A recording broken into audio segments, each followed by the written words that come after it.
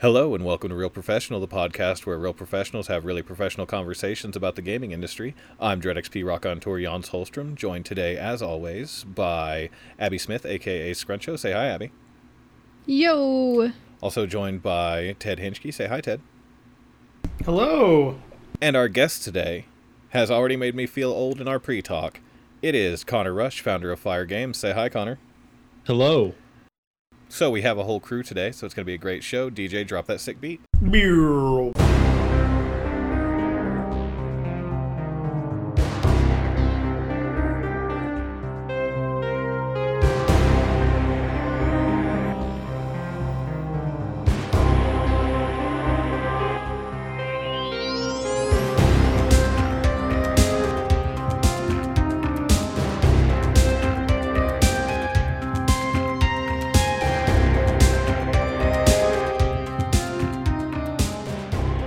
Who is ready for their gamer safety update? Me, I wait for it all week. I'm like scared all week until I get it. I've given the events of the world, I felt very unsafe. So right now I could use one. So, we've talked about VR, we've talked about sitting wrong, we've talked about all these bad things that can happen, but today we're going to talk about a less physical issue, and that is mental health. Gaming and mental health, they go hand in hand. Especially since there's something that happened in the last couple of years where people had to be inside more. Not sure what's up with that. But previous studies showed that playing games by yourself could cause depression. The isolation of just sitting and playing a game by yourself. So doctors are encouraging people not to play like more online games because, as we all know, playing a Call of Duty game in the year of our Lord 2022 is actually like psychic damage. Yeah, I was just gonna say, because like honestly, I don't get depressed playing single player games, but like watching you miss headshots every time. Yeah, like you hop on Call of Duty, a 14-year-old calls you a slur, and your day is just, that's your day. But doctors are encouraging people to talk to friends while playing games, which is something that we do, occasionally. Just hop on the Discord, chat with somebody, just so you're not isolating yourself. Is it telling that I exclusively play like single-player games? I also play a lot of single-player games. I've been playing a lot of Elden Ring lately, but I occasionally reach out and chat with somebody. Is Elden Ring single-player? Yes. It has multiplayer functionality if you want it, like all From Software games. You know what? That's a really interesting thought, though, because I've often thought about why certain genres draw certain crowds. And I've always thought that like the grand strategy crowd was like drawn in a certain demographic, because I don't think of anyone else. I don't think this is like very shocking for people to find out that like a lot of like there is a rather insidious alt-right element to like grand strategy and tactics gaming, like wargaming in general. There's like some people that are doing it to like cosplay as Nazis and shit.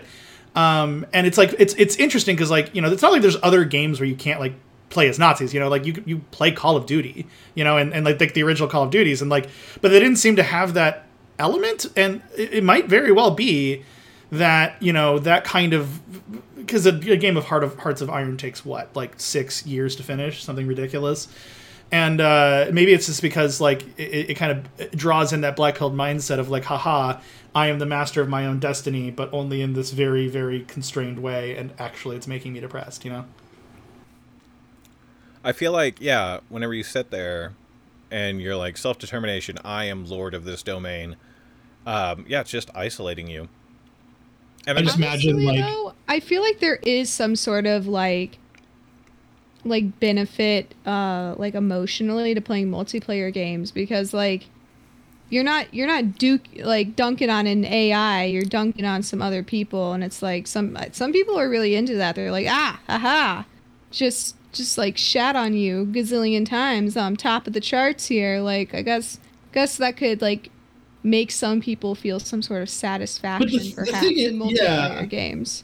Dunking and getting dunked is part of the human condition, and as long as it's done in like a nice neutral way, like there's a big difference between like calling someone a racial slur in Call of Duty and like getting like completely curb stomped like six kills in a row and getting like rageful and quitting. Talking about the racial slur thing, I'm talking about the satisfaction for some people Well, I'm just clarifying for our 4 listeners what I meant to say. I don't want people to think that I'm like, you should be subjected to hate speech online. And, certainly, some people like to get dunked on because they're filthy little pain pigs. Yeah, they're little pain piggies. No. They love it. They're using the pain piggies again. You guys have to go for Connor's sake and our listeners' sake. You have to explain the pain piggy. Oh, it's an easy explanation. There's a character in Sucker for Love named Esther, and the fans that are fans of her, they love it when we like temporarily ban them or tell them that they like are going to horny jail. They're like they're little pain piggies and they love it, and it's fine because we have a little channel for all the pain piggies to hang out. It's called the Pain Trough, and they all just sit there and we walk in once a day and we just deliver some razor tail whips to them, and they're like, ee! And that's it. And Jans, how do you feel about being the cause for someone like getting really excited on the Discord server? How does that make you feel? So I kind of have a story about this if anyone wants to hear it. I am 100% interested. Unwittingly being part of someone's fetish or someone's kink. I used to deliver pizzas whenever I was younger. And one day I had 2 Meat Lovers pizzas. I remember the guy's order. I went to his house, and it was kind of out in the country, but everything's out in the country where I live. And I get there, and he opens the door, and there's like a 60-inch flat screen behind him playing like the most intense pornography I've ever seen. Like people being electrocuted and shit. It was hardcore. And he just looks me right in the face and like signs for, he's like sweaty. And he signed for the pizza, signed the little credit card receipt. And like did not address the fact that he had porn like 4 feet behind him. And no one else was in the house, and he had 2 large Meat Lovers pizzas. So I guess he was building up like a powerful fucking hunger. That's because all the people in his house were locked in the basement. I delivered, yeah. Only in Oklahoma, folks. So that was actually live stream footage. I delivered Jimmy John's to an orgy once. Nice. And it wasn't like a big. It was a Phoenix, or it was a Mesa, Arizona orgy, which is like the shitty part of Phoenix. And I roll in, and the lights are all off. I wasn't sure if it was even the right building, but I was like, this is what it says. And I knocked, and like no one answered. So I was like, hey, I got your sandwiches, like, and so like I leave them on the front porch, and I start walking away. And like as I'm walking away, I see like the door creak open a little bit, and this like hand come out. I'm like, oh hey, I need you to sign. And he's like, ugh, you caught me like grabbing the sandwiches. And he opens. He's in like a bathrobe, and behind him there's like 4 other clearly tweaked out people like in bathrobes. Like, and there's no other situation that you're having a bathrobe party with meth. You know, like you're having a weird orgy. Cult meeting. Maybe it was a cult meeting. Maybe that, yeah. Maybe the orgies were part of the cult meeting, though. Like, they can go hand in hand. That's the ascension. I've never done meth myself. I've been around a lot of meth, and I don't think that a bathrobe is your typical like meth uniform. Although basically anything's a meth uniform. So like maybe those like they were able to like snag 6 bathrobes from the Goodwill for real cheap, and that's just like how they're rolling out nowadays, because that helped them save more money for meth, because they're efficient. And I just gotta say, if we all had that level of gumption and the acceptance for us as the way we are that they had, maybe the world would be a better place. So after I delivered the pizza to this man with the powerful bait and hunger, I called my mother, because who else do you call in these times of strife and misery? Actually, it's because she has a master's degree in criminal psychology, and I wanted to know about the psychology of a man watching pornography in full view of his pizza delivery guy. And she's like, oh, it was probably like he wanted you to see that he was watching porn. Like, he digs that. That's his thing. Yeah. And I was like, oh, that's gross. And that was like the end of it. Like, I don't even really consider it, you know. If that's what makes you happy and I can be part of it without having to touch you, like, at all or interact, that's cool. That's fine. Go for it. Same for all the little pain piggies in the Esther chat. Like, if that's your thing, whenever I temp ban you for annoying me, and if you dig that, cool. As long as I don't have to really interact with this situation, fine with it.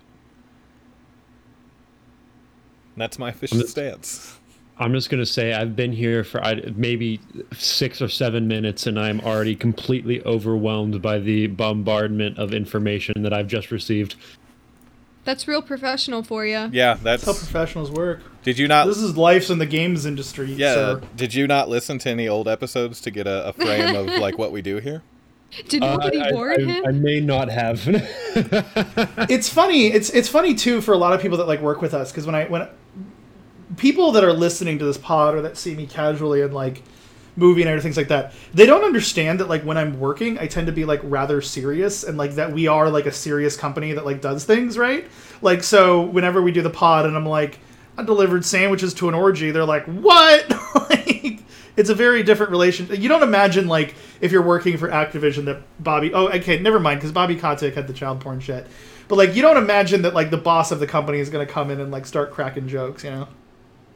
It's one of those weird things. Like we have a work chat. We have, we all have jobs with the company. We're all doing important work, and we're all very businesslike in those interactions. The pod is just kind of a way for us to talk with developers and other people from around the gaming industry. And the conversations usually do eventually get serious, but like the first 20 to 30 minutes is usually just riffing on orgies. Or I'm thoroughly enjoying it. I could sit back with some popcorn right now and just take in the show. I was gonna say, did you expect like a very serious like Werner Herzog podcast, or it's like I don't know. I did one yesterday that was very that was very just like straightforward. I'm going to ask you some questions and you're going to answer them, and maybe we'll talk between. That's an interview. That's not a. Yeah, it I was was very on a interview. podcast yesterday actually for my album that I just launched. Oh, did you launch an album, Abby? You should tell us about it. Oh shit! Yeah. Oh my gosh. Are you performing soon? Yes, I have a gig tomorrow night at 7th Street, 1st Avenue, Minneapolis, so that's cool. It is killing me that I cannot be there, but we will all be there in emotional support. Yeah, I bought I appreciate that. I bought a purple rain shirt today, so I'm out here repping Wow. Minneapolis. What's the album called? It's called Prohibition Hippie. Prohibition Hippie. And I'm under the stage name Speakeasy, but not spelled like Speakeasy, spelled like with a Z and an IE at the end.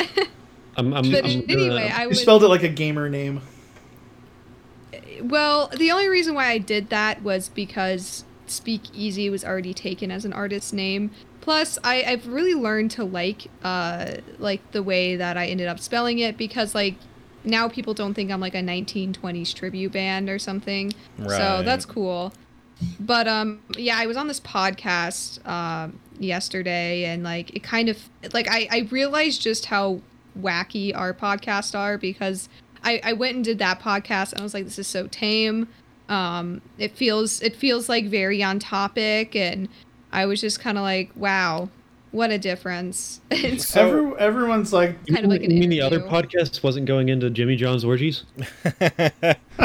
No, and I was a little disappointed, I'm not gonna lie. fucking Abby over here. Every time we do a pod, she messages me like, you're going off topic, you fucking suck, why do you talk so much? And then as soon as I'm not there to bring the levity, she's like, Never say these things. she's so mean to me in DMs, and she wants to destroy my confidence. But then she goes on another pod and she's like, please, Ted, I just wish there was someone here to talk about farts for 15 minutes. So, And I'm like, Abby, I will always. I wouldn't say that, but if you want like the Batman Begins short version of how this came to be, it's like whenever Ted put me in charge of like bringing back the podcast, I looked at the podcast I enjoy, which are like My Brother and Me, Last Podcast on the Left, Understood, stuff like that, like more conversational, chill podcasts. Like we will get in. Connor, don't worry, we will talk about your games, and we'll talk about your music too. I don't even care about getting into that. I want to hear more stories. But yeah, I don't know. It's real. Well, you know, actually, it's so funny because I can actually merge the silly with the funny, because Connor, I do actually have some questions about like design philosophy, because you're younger, right? Yeah, I'm 20. Yeah, so like you're part of like a different kind of like we are. It's so funny because like I'm 32 and I have to like constantly remind myself that I'm not young anymore. Like obviously I'm not old in the grand scheme of things, right? Like Abby calls me old man all the time, and you can't deny that one because you do. Okay, no, that one I definitely say. Yeah, But I'd say that to your face and in front of anyone and everyone. Yeah, exactly. And but like my design ethos and philosophy, like, you know, it's evolving always, but I have a different foundation than new younger people, and I think that manifests in kind of different ways. And I don't know, Jans, do you have an agenda, or should I just jump into my stupid story about Conquest of Elysium? Because I think it fits in. Oh, no, absolutely. Like, I put in the podcast chat kind of like the things that we need to know, like the things you need to know about Connor Rush. So I don't have much of an agenda, just, talk about Conquest of Elysium. I know you really wanted to and didn't get to last time. Yeah, no, so Conquest of Elysium. Okay, does anyone know what Conquest of Elysium is before I start? I do not. So it's like, you don't need to know specifically what it is, but you will know the archetype of what I'm kind of talking about early on in this discussion. So it was a Kickstarter game that got a little over $1 million, and it was supposed to be an open world survival crafting MMORPG where it had this big open world kingdom. Everyone was in the same kingdom, and that you could build your own houses and plot out your own land, and you'd have your own economy, and you could be a trader or a warrior, and then you'd have generations, and those generations would, like, your character would age in game and then pass off their skills to another generation. So, like, that's kind of how they kept things balanced, but also rewarded long-term players, is like you pass on these generational traits, but you'd once again start off at a baseline, so that it wasn't just 7 players dominating the whole game. So it was that style of game, that kind of open world fantasy project that existed in I think it was kickstarted in 2014. I need to look up the exact date on that. Conquest of Illyria. Sorry about that. Chronicles of Illyria. Sorry, they're all named the same thing. You know what I mean? Like, it's all the same. It's like Conquest or Chronicles or the Fires, the Ashes of Centuries, Centuries of Eternity. Like, if I just put 3 words together, you're like, yep, that's probably one of those open world survivor crafting games. All right. I got images loaded up. Here we go. Yeah. So it's Chronicles of Illyria. There we go. And it was like I said, and it kind of it got kickstarted in fucking years ago. Let me look up the Wikipedia real quick. I should have. It's 2016. Yeah, 2016 is when the Kickstarter happened. It was supposed to release in 2017 because you can make an MMO in a year. That's fucking easy as shit, And basically, it didn't happen, and it kept getting delayed, and it kept getting delayed. Which there's a lot of these Kickstarter projects that do. It originally got $1.3 million. And then basically they had a number of other fundraising events that raised another $7.7 million. And basically, it never happened. It never came to fruition. And they kept seeing kind of new versions of the game kind of come out and then not get put into full fruition. So it'd be like they'd box out an area and it would look pretty decent, but then there would be no real interactivity there. And so when they finally started revealing what the game would look like when it's fully functional, it looked like fucking RuneScape, right? And their original images looked more like Valheim. It's like a completely different game that they were getting. And people were really fucking pissed because obviously, you can't. I know that 1.3 and even I know that even $8, $9, $10 million is a lot of money, but to make an MMO, it takes 50. You need way more than that, and that's to make an MMO that's probably just going to get killed by WoW in a day, And I think the original development budget of World of Warcraft is 80 something million. And so and the original WoW, and that's for the original WoW, compared to now, right? The original WoW had so much less in it. And so the development cost and development costs were less back then. So it's what would it cost now? And, but one of the big reasons that the game tanked is because a number of publishers came to them and be like, okay, we'll pick up your game, but we need to add microtransactions into it. And, we need to be able to, so that people can buy loot boxes or cosmetic items or things like that. Something that's going to allow us to bring in more money than just the subscription model and the upfront payment. Because that's just how much that's what it's going to take, unless you're World of Warcraft big, and even World of Warcraft now sells cosmetics with their fucking pet shop. But you're not going to be able to make your money back on an MMO because they're so expensive to make. And they were like, no, our moral standpoint here is that we are not having any microtransactions in the game, which is a little bit quaint in retrospect, considering that now, if we look at the current landscape of MMOs, or games in general, most games have a form of microtransaction now. And even so, there's a lot of MMOs where that microtransaction model is expected and accepted. Look at Lost Ark. I can't fucking play Lost Ark because there's so many microtransactions. But that's the point, is that like the game is designed to bounce players off that are against microtransactions, because it is a game where you make microtransactions.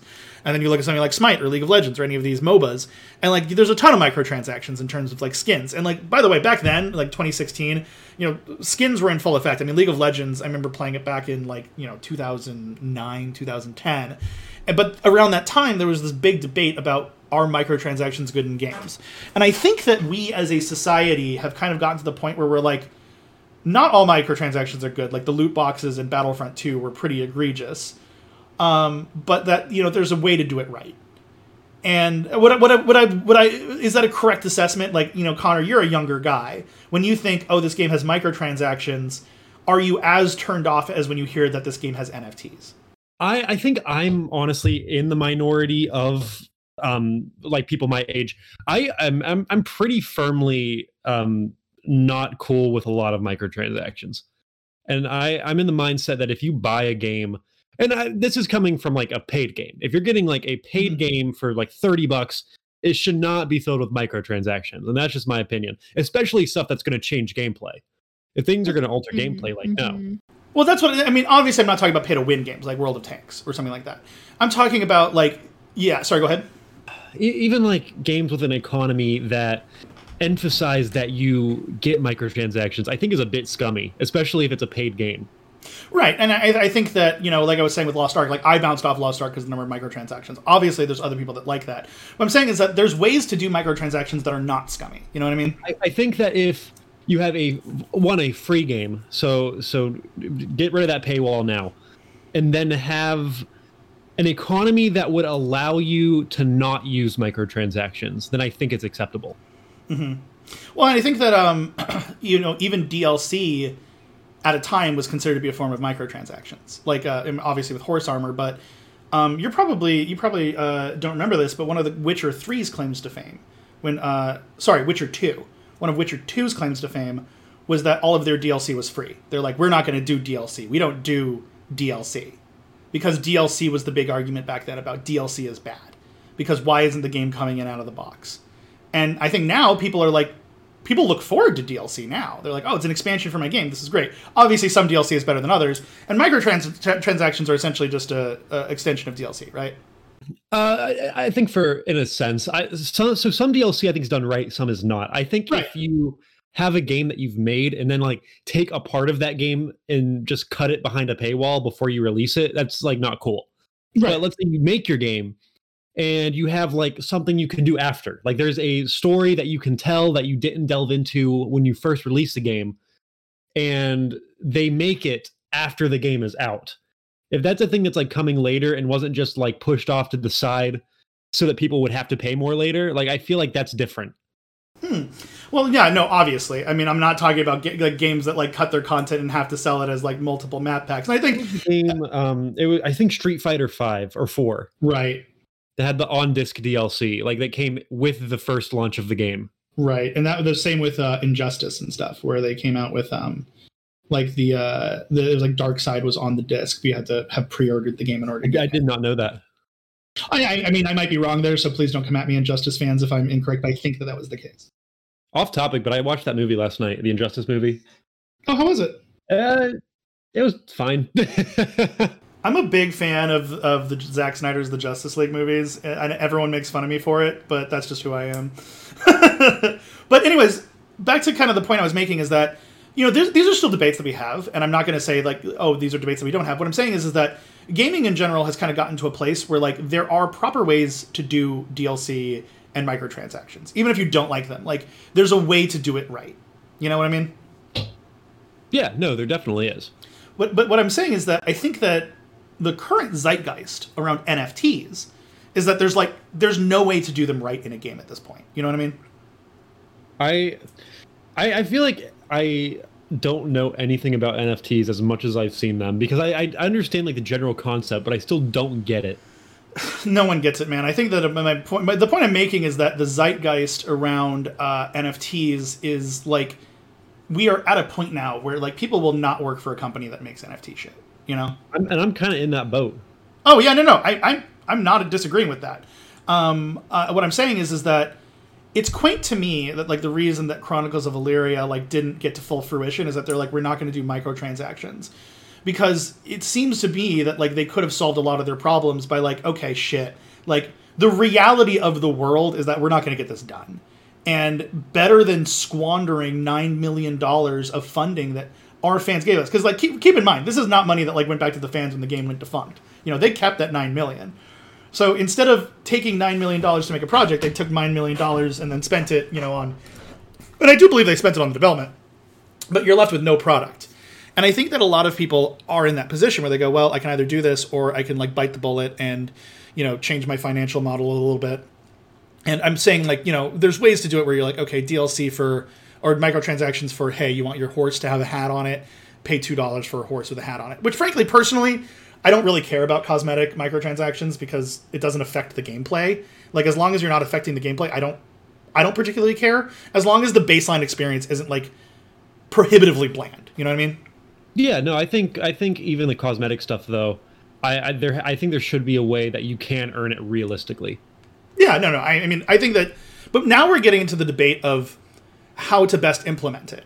Whereas I think that when I look at like NFT stuff, it's like right now the current zeitgeist in a lot of the gaming community is like, never fucking do it. I will not work for a company that does it. We are never going to do it. And I think that it's interesting because that level of vitriol that we see in a lot of communities now for NFTs is the same vitriol that we saw for microtransactions and is the same vitriol we saw for DLC. It's also the same vitriol we saw for like DRM back in the day. I don't know if anyone's still debating about DRM at this point. I don't think anyone likes DRM. Real quick, I will call out Techland. I love Techland. Like, don't get me wrong. I think they're an excellent company. But I had that that internet outage around the time that Dying Light 2 launched. And I had the game previously for review. And I had played it about 40 hours, and I went to start it without internet, and it's like, oh, sorry, you know, it patched a day before release, and we added some anti-piracy measures, so now the game's got to verify online before you can play it. And it's like, oh, thanks, Techland, for adding that in a day before launch. Yeah, it's pretty, yeah. And I it's so funny, because there's, like, all these, like, features that, like, people have like had issues with before, and that some of them have like gotten smoothed over. Some of them have like are better than they used to be, because it used to be that like some DRM would just like fucking crash your computer. Like I remember back in the early days when I was playing like Bet on Soldier and shit like that. That's an old fucking game. That's probably older than you are. And like the DRM for that would just destroy some computers.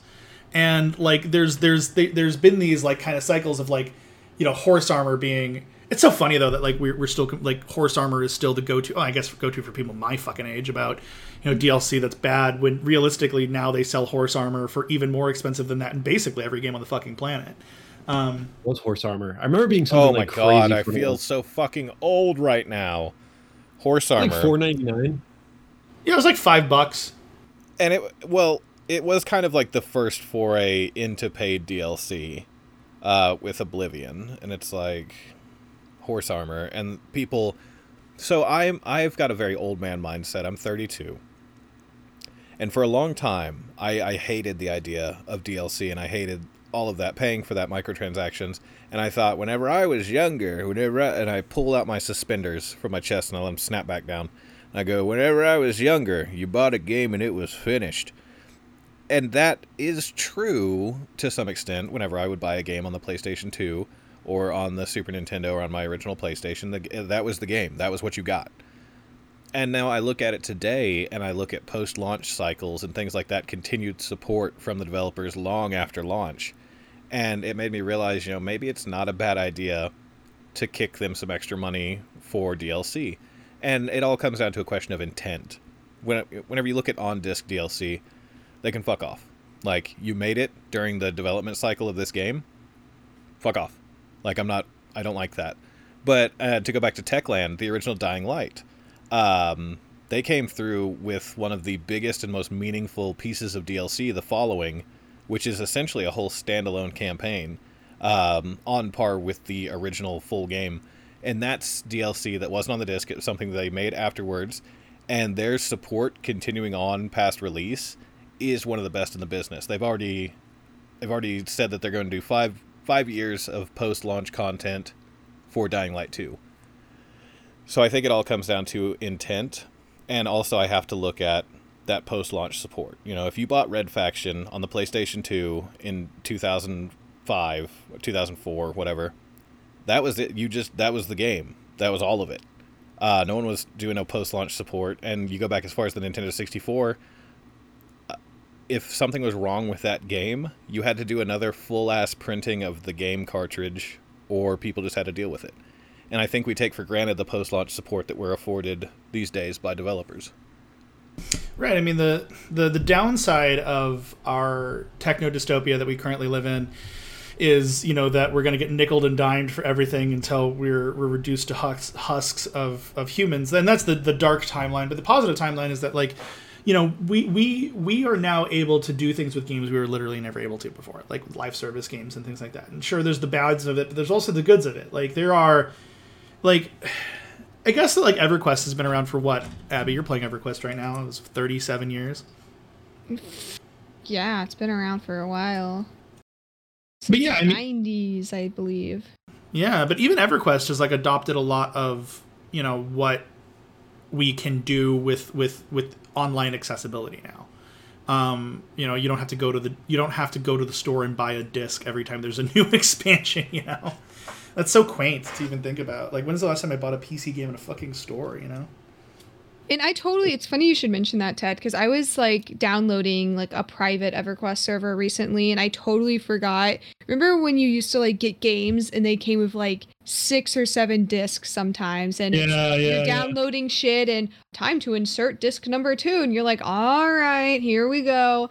Well, you know, I found, like, a free downloadable version online of that, and so you had to do it in your files, though, instead of actually inserting a disc. I don't even think computers come with disc holders anymore, but I know, right? I was like, what the fuck? I totally forgot this was a thing until recently. It just blows your mind. Yeah, but I think that, you know, that's true. It's like so funny to, like, look back on the old days and be like, wow, this is, like, what we used to do, just to, like, play our fucking games. And then, like, oh god, do you remember, like, the old days of trying to mod games was like, I don't know if this is going to break my entire game forever. Like, you know, every time you drop a mod in, you're, like, rolling those fucking dice, and now we have, like, Steam Workshops and mod managers. So there's, you know, like, the progress has not only been negative. I think we tend to focus on the negatives and, like, the progress just because that's just kind of how, like, negativity sells. And but there's been, like, a lot of positives in the progress also. And, you know, the reason I'm bringing up Chronicles of Illyria as this, like, counterexample with, like, a game where, like, basically, it to me smacks of a very much of a amateur fan project. It's like, hey, we are never going to do microtransactions in this game because that is our moral standpoint. We would rather waste your $9 million. And it's, like, a very closed-minded thing. Because, like, if I got $9 million for a game, right, I am telling you that, like, if I had to put microtransactions in the game to get over the line, I would do that. Because I owe that $9 million to the people that fucking supported me. You know? Like, I have to put my own bullshit in check. And the fact that they basically let their $9 million game die because of, like, this conviction against something that, like, even people that don't like it are like, yeah, I mean, I can see it done well.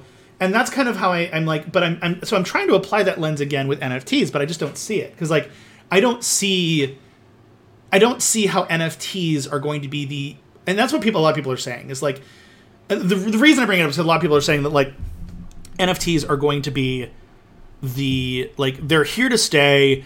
There's too many people already invested in it, and companies like Ubisoft are already using it, so it's going to be there forever.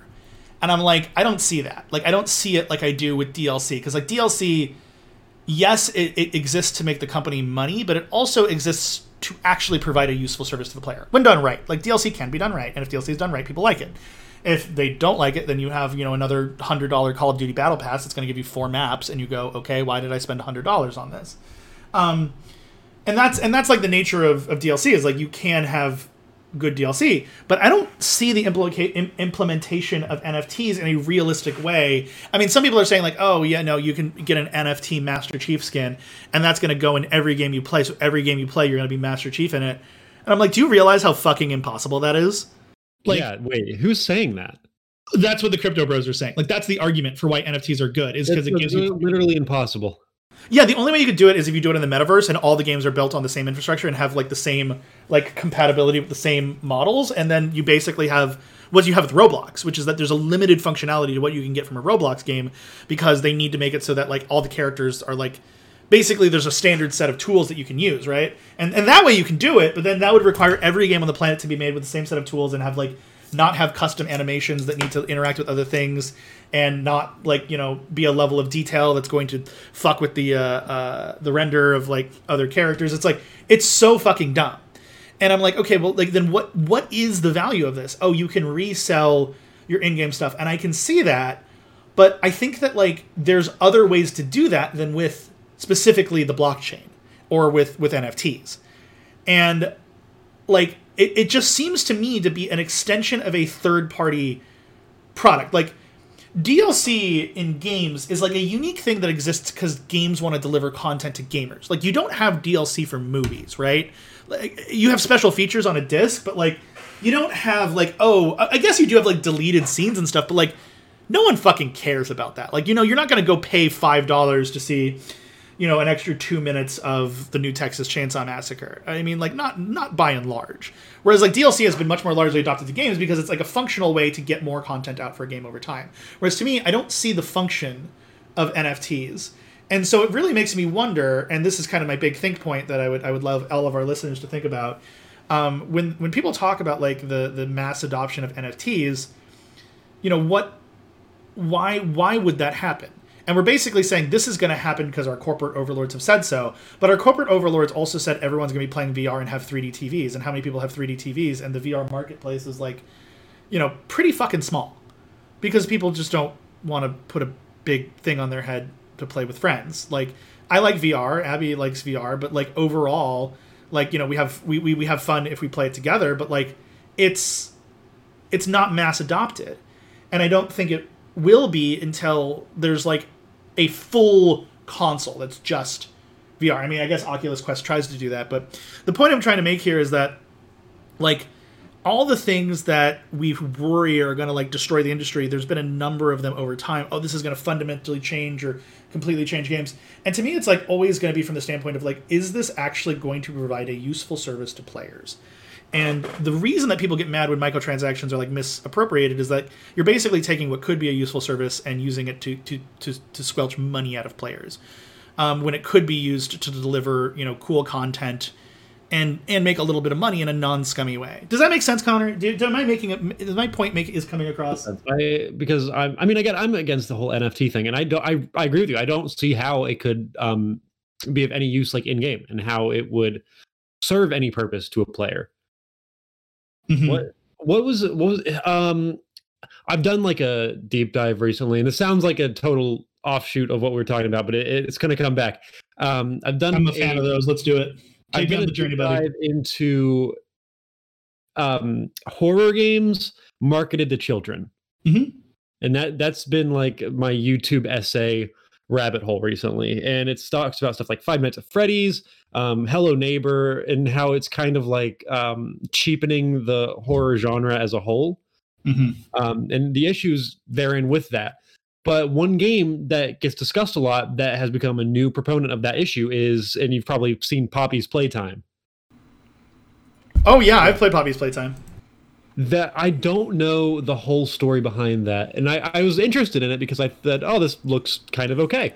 Looked it up, and the reviews were like awful, and I didn't know why. So I started scrolling through the Steam page, and apparently the company is selling lore NFTs. Yes. Yeah, this is a thing that happened where basically they were selling NFTs where if you got all 10 of them, then you could like reveal something special. That's absurd. And yeah, this is a game marketed towards children, right? In its essence. So, like, are they expecting children to buy NFTs? Well, that's the interesting thing about games like Poppy's Playtime, which is actually, you know, we can kind of, you can tell me if I'm going on too much about this, but Poppy's Playtime is an interesting style of game because it's clearly meant to appeal to children.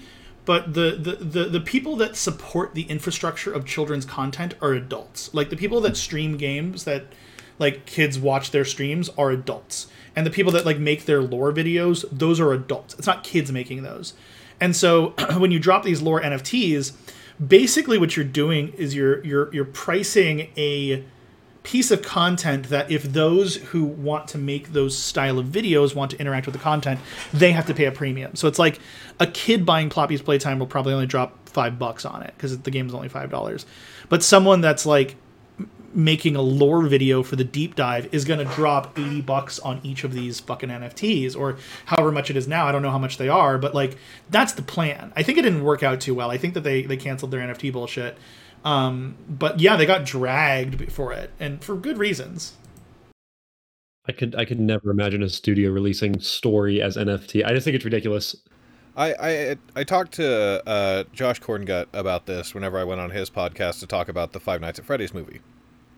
That Five Nights at Freddy's lore wasn't ever really a thing as planned by Scott Cawthon. You can look back, he took all of his cues for story development from YouTube theorists. It was kind of an organic thing where he just went, yeah, maybe. Which is great as a creator. If someone has a theory, you go, could be, who knows. But now you're getting this wave of games like Poppy Playtime, Bendy and the Ink Machine, other, kid horror, and they're trying to just jam pack it with lore for, to get that Five Nights at Freddy's bump. So, I think it's discussing the like horror for kids. I want to clarify that I think FNAF did it well. I think FNAF did it just fine. I think horror for kids, in general, it's a concept that I like. Because same. I feel like there's not enough horror directed to the little ones. And I don't mean like set your kid down and make them watch Sallow. I just mean like kids love to be scared. I have a niece that's 3 years old. She's dressed up as a Frankenstein the other day. Like, she loves horror. Kids love being scared. Everybody loves being scared for the most part. And I feel like we gate a lot of that off to kids, and so it is going to be things, even if they don't have the best intentions, like Poppy Playtime and their NFTs, we've kind of gated it to where it's these specific few franchises that are geared towards, kind of family-friendly scares. There's no gore in Five Nights at Freddy's or Poppy Playtime. I haven't played Poppy Playtime, but I don't think there's gore. But whenever we sequester the kids into the space and we go, these are the... no one's making anything for you. It allows companies that are going to do bullshit like NFT lore to fill that space. And that's why everyone should play My Friendly Neighborhood. No, it is actually very good. No, whenever you, like I was saying, whenever you set kids in this corner and you say, you don't get to enjoy horror, you're not old enough for horror. The only people that are going to be providing them horror on a small scale like that, some of them might not have the best of intentions. And I'm not saying every company needs to turn around and make kid horror like all of a sudden, but it's something to consider whenever you're making a horror game. How does this play to the 12 to 16 year olds? I think it's I think there is a double-edged sword to it though, because I think that kid horror has become such like a big thing in the market that it is almost driving where the market is going for horror content. Because I've been watching a lot of stuff about Hello Neighbor, just like the business of it and how like it progressed. And it wasn't originally set to be like that. It was stylized and there was that cartoony look to it, but it was like at its core a good game. Oh yeah. That as it went, they started taking more of these that they saw in Five Nights at Freddy's, which, to clarify, was not marketed at children at the start. That just kind of happened. Right. Like that was a progression that just sort of occurred, and I guess they rolled with it. Hello Neighbor is... Oh, go ahead, Connor. Hello Neighbor continued to really try to pander and appeal to that audience as it went, and got worse for it. Yes, the initial trailers for Hello Neighbor showed a stylized but still tense and scary experience. And as time went on and they continued to pander to fans and, and Tiny Build reaching out to the game theorists like, please look at our game, please. That was so funny. The tweets are hilarious. Yes, and they get circulated. Matt Pat's gonna love this one. Yeah, they get circulated pretty often in our Discord. But it got worse for that. So I think there is a line that you need to toe where it's like, do I want to go full on make kids happy? Because here's a spoiler for everyone: kids don't buy fucking games. Like, no, they don't have money. I'm assuming. I didn't have money as a child. So you're looking at, if you want to go full on Hello Neighbor, you're in for a bad time. You better hope you can recoup it on merch sales for holidays. But I think a lot of the horror development now is trying to capitalize on that, what Five Nights at Freddy's was able to do. And I think it's I don't know. I'm trying to think of where I'm taking this point. It's almost cheapening in a way. No, I think it's I think that the problem is that when you have something like what Hello Neighbor did, is that they're kind of it's the same issue that we actually previously kind of had with marketing our games, is that like the more and more you go and try to appeal to like social media, the less that you feel like you're making an authentic expression. Like when people find art, they like to feel like they're taking part in discovering something cool, right? They don't like to feel like they're being sold to, and they don't feel like they're being pandered to. And this is kind of why I think that like Resident Evil is so successful as a horror franchise, because basically there's a lot of franchises where like the fans have dominated so much of the discourse. Something like Five Nights at Freddy's, where like all these fan games are coming out. But Resident Evil has always, like, there is no question that Resident Evil is Capcom's thing. They have always, like, they keep coming out with product. They come out with a shitload of product. Like, they keep coming out with Resident Evil games. They've been like, I think that we're on Resident Evil game 28 by now, or 29, and like they are Resident Evil, and you never know exactly what you're going to get. They listen to the fans and they deliver them things that they want. They're not going to kill a main character. They'll kill Ethan because he's only been in one game, but Chris isn't going anywhere. We're not losing Jill. Fucking Albert Wesker has died 12 times now. He's still going to fucking come back. All your favorites are there. They're going to deliver new shit, but it's always going to be like with an eye towards what fans want. So it doesn't fucking matter if a bunch of people complained that Resident Evil 7 was like a new perspective. All the fans still bought it, and they brought in a new audience because they're looking at the data, not just what people are saying on Twitter. If they just listened to what people were saying on Twitter, they would just be making the same Resident Evil game over and over again as their fan base dwindles and as the vocal fans praise them more and more.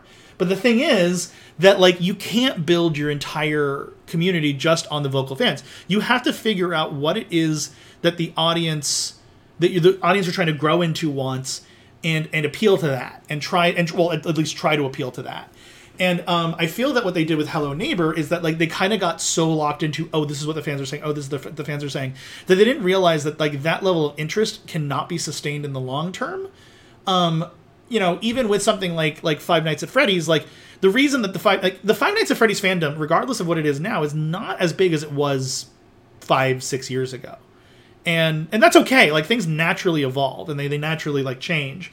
But like so the Hello Neighbor fandom, like, basically they just kept trying to come out with more product for the Hello Neighbor fandom, like the Hello Neighbor TV show and Hello Puppets and Hello Neighbor 2, all of which haven't done very well because, like, they haven't given a compelling reason to go past Hello Neighbor 1. And it's a hard thing to visualize because fans, they want to be challenged in a certain way. They want their new games to be different. I mean, there's a reason that Assassin's Creed had to stop being...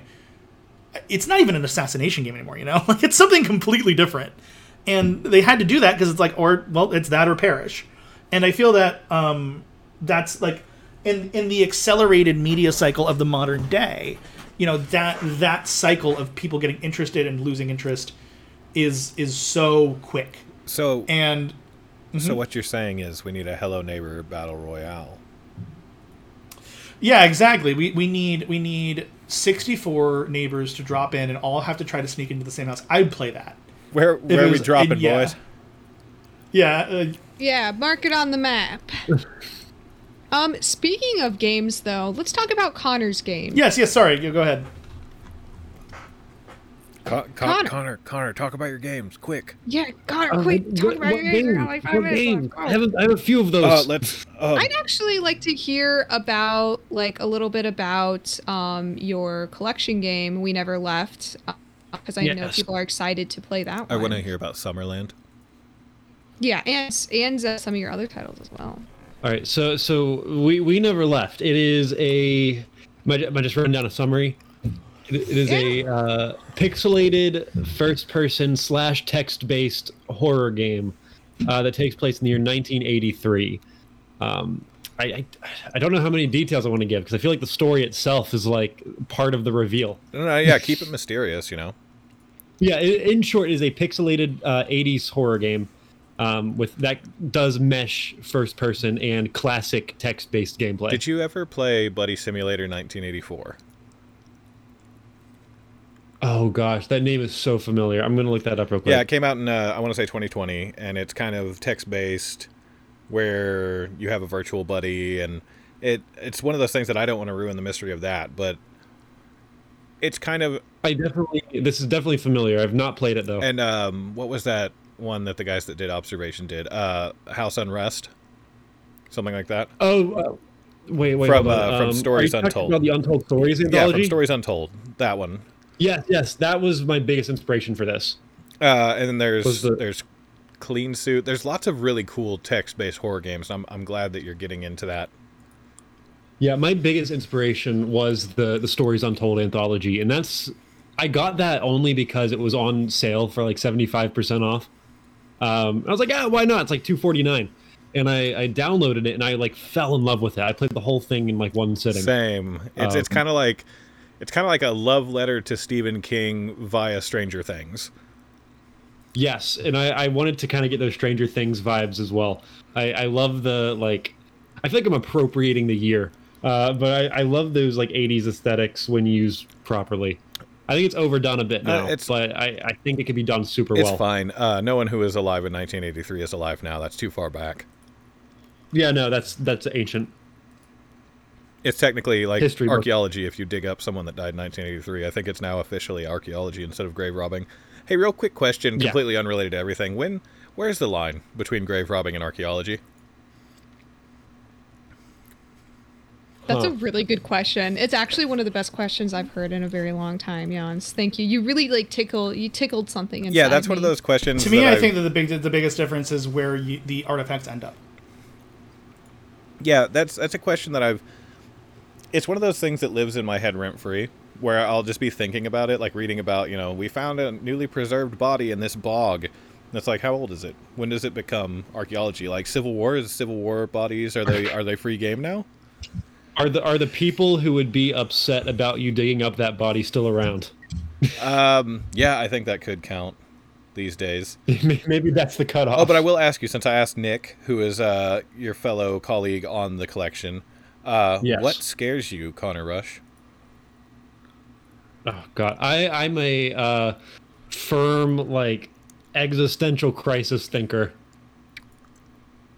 Like if I'm like sitting alone at night and I'm the thought crosses my mind of, man, what happens when you die?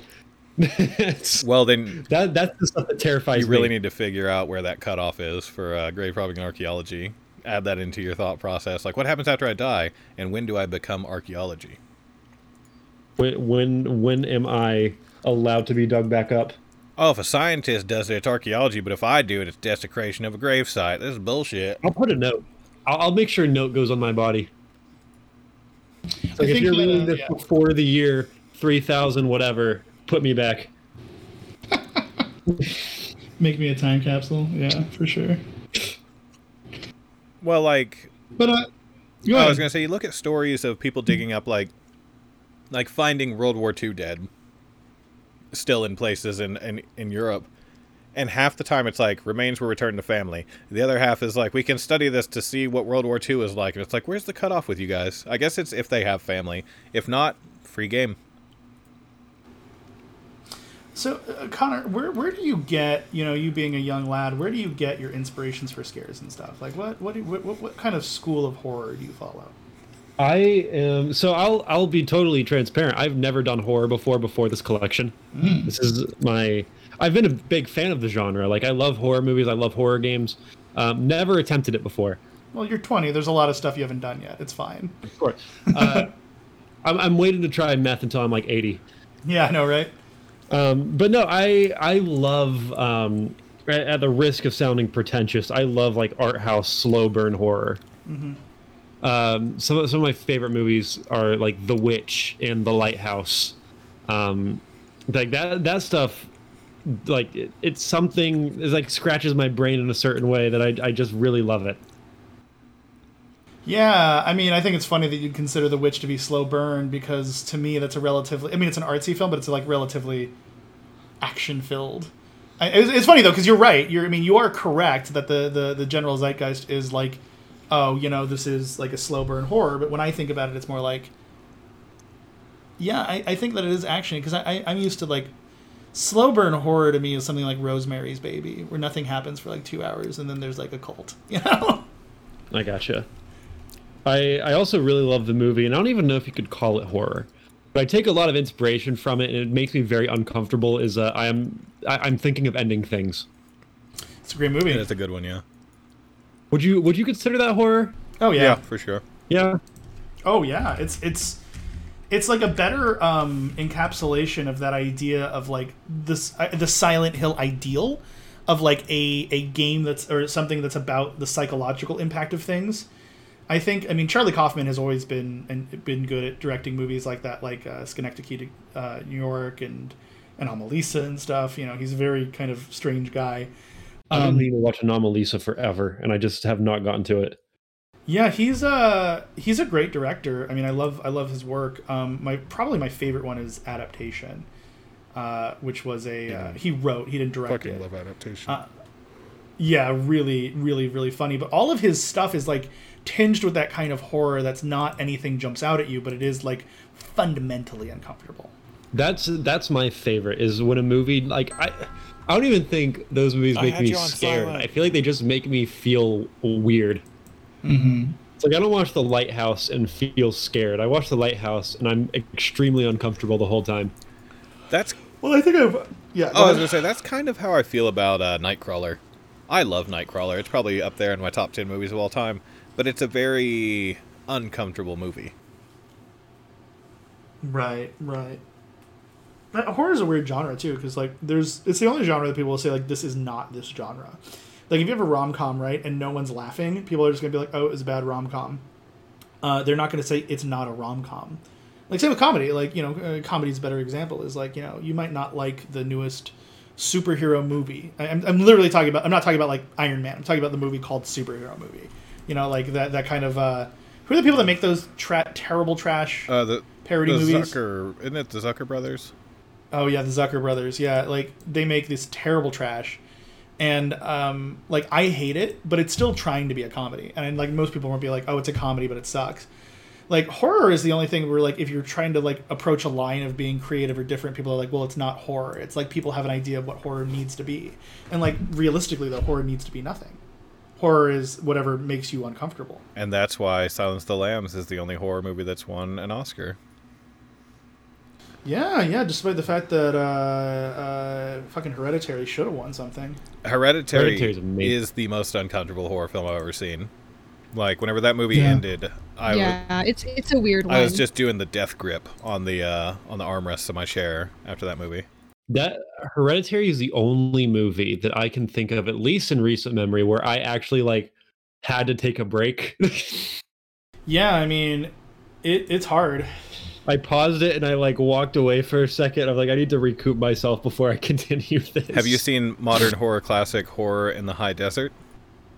No. Oh, God, so good. It's the best film ever made. It's such a slow burn, like thrill ride. It's very good.